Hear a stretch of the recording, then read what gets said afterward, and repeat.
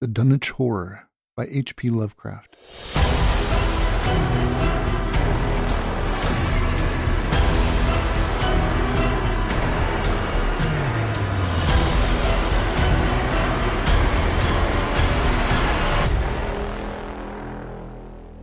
(9) Friday morning, Armitage, Rice, and Morgan set out by motor for Dunwich, arriving at the village about 1 in the afternoon. The day was pleasant, but even in the brightest sunlight, a kind of quiet dread and portent seemed to hover about the strangely domed hills and the deep, shadowy ravines of the stricken region. Now and then, on some mountain top, a gaunt circle of stones could be glimpsed against the sky. From the air of hushed fright at Osborne's store, they knew something hideous had happened, and soon learned of the annihilation of the Elmer Fry house and family. Throughout that afternoon, they rode around Dunwich, questioning the natives concerning all that had occurred, and seeing for themselves with rising pangs of horror the drear Fry ruins with their lingering traces of the tarry stickiness, the blasphemous tracks in the Fry yard, the wounded Seth Bishop cattle, and the enormous swaths of disturbed vegetation in various places. The trail up and down Sentinel Hill seemed to Armitage of almost cataclysmic significance, and he looked long at the sinister altar-like stone on the summit. At length, the visitors, apprised of a party of state police which had come from Aylesbury that morning in response to the first telephone reports of the Fry tragedy, decided to seek out the officers and compare notes as far as practicable. This, however, they found more easily planned than performed, since no sign of the party could be found in any direction. But now the car stood empty near the ruins in the Fry yard. The natives, all of whom had talked with the policeman, seemed at first as perplexed as Armitage and his companions. Then old Sam Hutchins thought of something and turned pale, nudging Fred Farr and pointing to the dank, deep hollow that yawned close by. "God," he gasped, "I telled 'em not to go down in the glen, and I never thought nobody'd do it, with them tracks and that smell and the whippoorwills a-screechin' down there in the dark of noonday." A cold shudder ran through natives and visitors alike, and every ear seemed strained in a kind of instinctive, unconscious listening. Armitage, now that he had actually come upon the horror and its monstrous work, trembled with the responsibility he felt to be his. Night would soon fall, and it was then that the mountainous blasphemy lumbered upon its eldritch course. Negotium perambulans in tenebrae.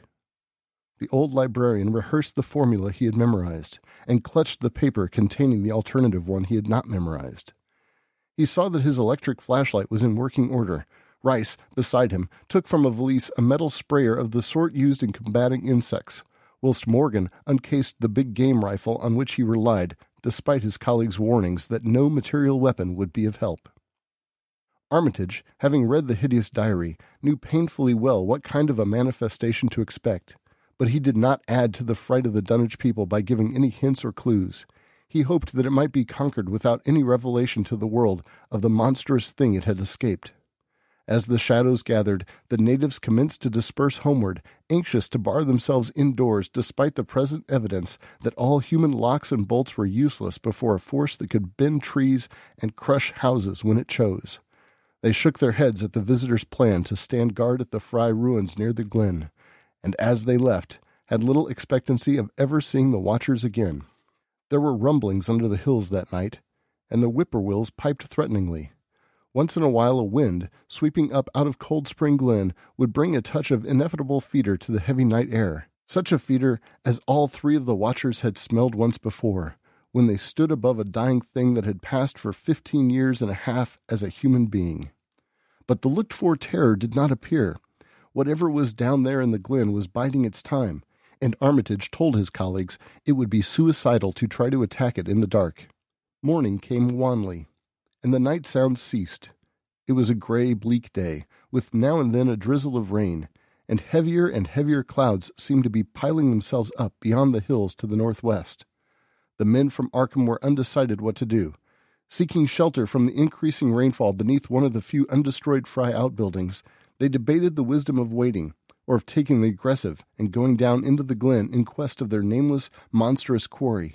The downpour waxed in heaviness, and distant peals of thunder sounded from far horizons.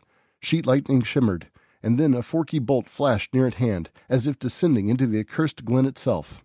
The sky grew very dark, and the watchers hoped that the storm would prove a short, sharp one, followed by clear weather. It was still gruesomely dark when not much over an hour later, a confused babble of voices sounded down the road. Another moment brought to view a frightened group of more than a dozen men, running, shouting, and even whimpering hysterically. Someone in the lead began sobbing out words, and the Arkham men started violently when those words developed a coherent form. "Oh, my God! My God!" the voice choked out. "It's a-gone again, and this time by day. It's out and moving this very minute, and only the Lord knows when it will be on us all." The speaker panted into silence, but another took up his message. "Nigh on an hour ago, Zeb Whately here heard the phone a-ringing, and it was Miss Coy, George's wife, that lives down by the junction.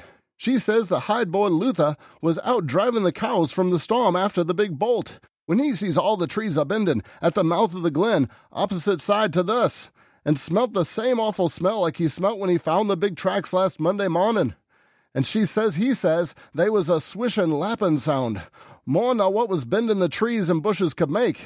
And all in a sudden, the trees along the road began to get pushed one side, and there was an awful stomping and splashing in the mud.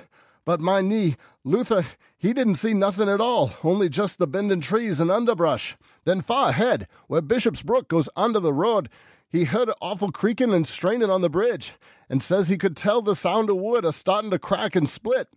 And all the whiles he never seen a thing, only them trees and bushes a-bending. And when the swishing sound got very far off, on the road toward Wizard Whately's and Sentinel Hill, Luther, he had the guts to step up where he heard it first and look at the ground. It was all mud and water, and the sky was dark, and the rain was whipping out all tracks about as fast as could be. But beginning at the glen mouth, where the trees had moved, there was still some of them awful prints as big as barrels like he seen Monday." At this point, the first excited speaker interrupted. "But that ain't the trouble now. That was only the start. Zeb here was calling folks up, and everybody was listening in when a call from Seth Bishop's cut in. His housekeeper, Sally, was carrying on fit to kill. She just seed the trees a-bending beside the road and says there was a kind of mushy sound, like a elephant puffing and treading and heading for the house. And then she up and spoke sudden of a fearful smell, and says her boy Chauncey was a-screaming as how it was just like what he smelt up to the Whately ruins Monday morning. And the dogs was all barking and whining awful. And then she let out a terrible yell, and says the shed down the road had just caved in like the storm had blowed it over, only the wind wasn't strong enough to do that. Everybody was listening, and we could hear lots of folks on the wire gasping. All to once, Sally, she yelled again, and says the front yard picket fence had just crumbled up, though there wasn't no sign of what done it. Then everybody on the line could hear Chauncey and old Seth Bishop a-yelling too, and Sally was shrieking out that something heavy had struck the house, not lightning nor nothing, but something heavy agin the front that kept a-launching itself again and again, though you couldn't see nothing about the front windows. And then, lines of fright deepened on every face, and Armitage, shaken as he was, had barely poise enough to prompt the speaker. And then, Sally, she yelled out, "Oh, help, the house is caving in!" And on the wire we could hear a terrible crashing, and a whole flock of screaming, just like when Elmer Fry's place was took, only wuss. The man paused, and another of the crowd spoke. "That's not all. Not a sound nor squeak over the phone after that. Just still like. We that heard it got our Fords and wagons and rounded up as many able-bodied menfolks as we could get at Corey's place, and come up here to see what you thought best to do. Not but what I think it's the Lord's judgment for our iniquities, that no mortal can ever set aside." Armitage saw that the time for positive action had come, and spoke decisively to the faltering group of frightened rustics. "We must follow it, boys." He made his voice as reassuring as possible. "I believe there's a chance of putting it out of business. You men know that those Whateleys were wizards. Well, this thing is a thing of wizardry, and must be put down by the same means. I've seen Wilbur Whately's diary and read some of the strange old books he used to read, and I think I know the right kind of spell to recite to make the thing fade away. Of course, one can't be sure, but we can always take a chance. It's invisible. I knew it would be, but there's a powder in this long-distance sprayer that might make it show up for a second. Later on we'll try it. It's a frightful thing to have alive, but it isn't as bad as what Wilbur would have let in if he'd lived longer. You'll never know what the world has escaped. Now we've only this one thing to fight, and it can't multiply. It can, though, do a lot of harm, so we mustn't hesitate to rid the community of it. We must follow it, and the way to begin is to go to the place that has just been wrecked. Let somebody lead the way. I don't know your roads very well, but I have an idea there might be a shorter cut across lots. How about it?" The men shuffled about a moment, and then Earl Sawyer spoke softly, pointing with a grimy finger through the steady, lessening rain. "I guess you can get to Seth Bishop's quickest by cutting across the lower meadow here, wading the brook at the low place, and climbing through Carrier's mowing and the timber lot beyond. That comes out in the upper road, mighty nice Seth's, a little to the other side." Armitage, with Rice and Morgan, started to walk in the direction indicated, and most of the natives followed slowly. The sky was growing lighter, and there were signs that the storm had worn itself away. When Armitage inadvertently took a wrong direction, Joe Osborne warned him and walked ahead to show the right one. Courage and confidence were mounting, though the twilight of the almost perpendicular wooded hill which lay toward the end of their shortcut, and among whose fantastic ancient trees they had to scramble, as if up a ladder, put these qualities to a severe test. At length, they emerged on a muddy road to find the sun coming out. They were a little beyond the Seth Bishop place, but bent trees and hideously unmistakable tracks showed what had passed by. Only a few moments were consumed in surveying the ruins just around the bend. It was the Fry incident all over again, and nothing dead or living was found in either of the collapsed sheds which had been the Bishop house and barn. No one cared to remain there amidst the stench and tarry stickiness, but all turned instinctively to the line of horrible prints leading on toward the wrecked Whately farmhouse and the altar-crowned slopes of Sentinel Hill. As the men passed the site of Wilbur Whately's abode, they shuddered visibly and seemed again to mix hesitancy with their zeal. It was no joke tracking down something as big as a house that one could not see but had all the vicious malevolence of a demon. Opposite the base of Sentinel Hill, the tracks left the road, and there was a fresh bending and matting visible along the broad swath marking the monster's former route to and from the summit. Armitage produced a pocket telescope of considerable power and scanned the steep green side of the hill. Then he handed the instrument to Morgan, whose sight was keener. After a moment of gazing, Morgan cried out sharply, passing the glass to Earl Sawyer and indicating a certain spot on the slope with his finger. Sawyer, as clumsy as most non-users of optical devices are, fumbled for a while, but eventually focused the lenses with Armitage's aid. When he did so, his cry was less restrained than Morgan's had been.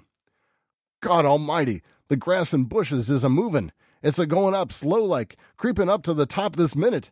Heaven only knows what for." Then the germ of panic seemed to spread among the seekers. It was one thing to chase the nameless entity, but quite another to find it. Spells might be all right, but suppose they weren't. Voices began questioning Armitage about what he knew of the thing, and no reply seemed quite to satisfy. Everyone seemed to feel himself in close proximity to phases of nature, and of being utterly forbidden, and wholly outside the sane experience of mankind. You've been listening to The Dunwich Horror by H.P. Lovecraft. Read by Dr. Bradley Will. Produced by Stephen Schleicher.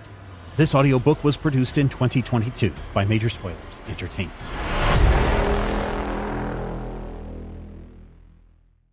Sick of being upsold at gyms? My guy, you're currently a base member? For $90 more, I can upgrade you to our Shred membership. For $130 more, you'll be a Swole member. And for just $300 more, you'll reach Sweat Platinum. At Planet Fitness, you'll get energy without the upsell. Never pushy, always free fitness training and equipment for every workout. It's fitness that fits your budget. Join Planet Fitness for just $1 down and $10 a month. Cancel anytime. Deal ends Friday, May 10th. See Home Club for details.